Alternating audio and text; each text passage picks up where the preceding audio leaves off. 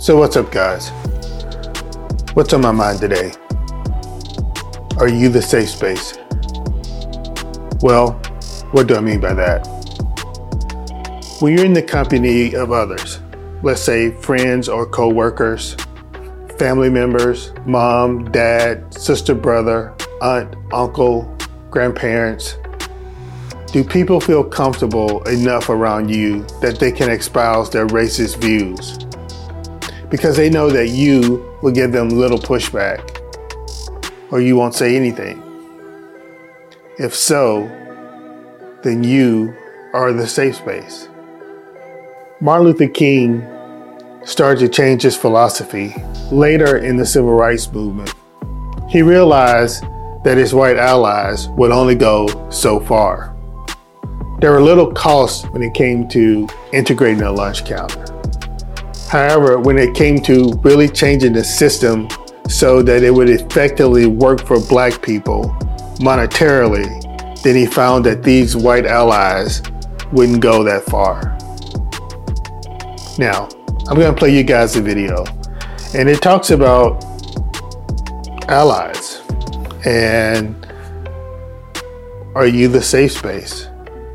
Do you give comfort to a person that's racist? And many times I understand that it could be difficult for you to stand up and say something. But silence gives consent, meaning that when you don't challenge a person or you don't push back, then in essence, they think that you are agreeing with them when you're really not. So that's something to think about. All right, buckle up, guys. Let's get into this. Stitch this and tell me something that white people aren't ready to hear. White people who are not racist are the reason why racism is alive and well today. You've learned to normalize racism because chances are your grandparents or parents or siblings, cousins, uncles, someone in your family is racist. You have friends that are racist, co-workers who will confide their racist thoughts to you in the absence of people of color. And while you may not agree with them, you've learned to agree to disagree. You wouldn't agree to disagree about child pornography or domestic violence or harm to domestic pets. But you've learned to do that with racism and love them still.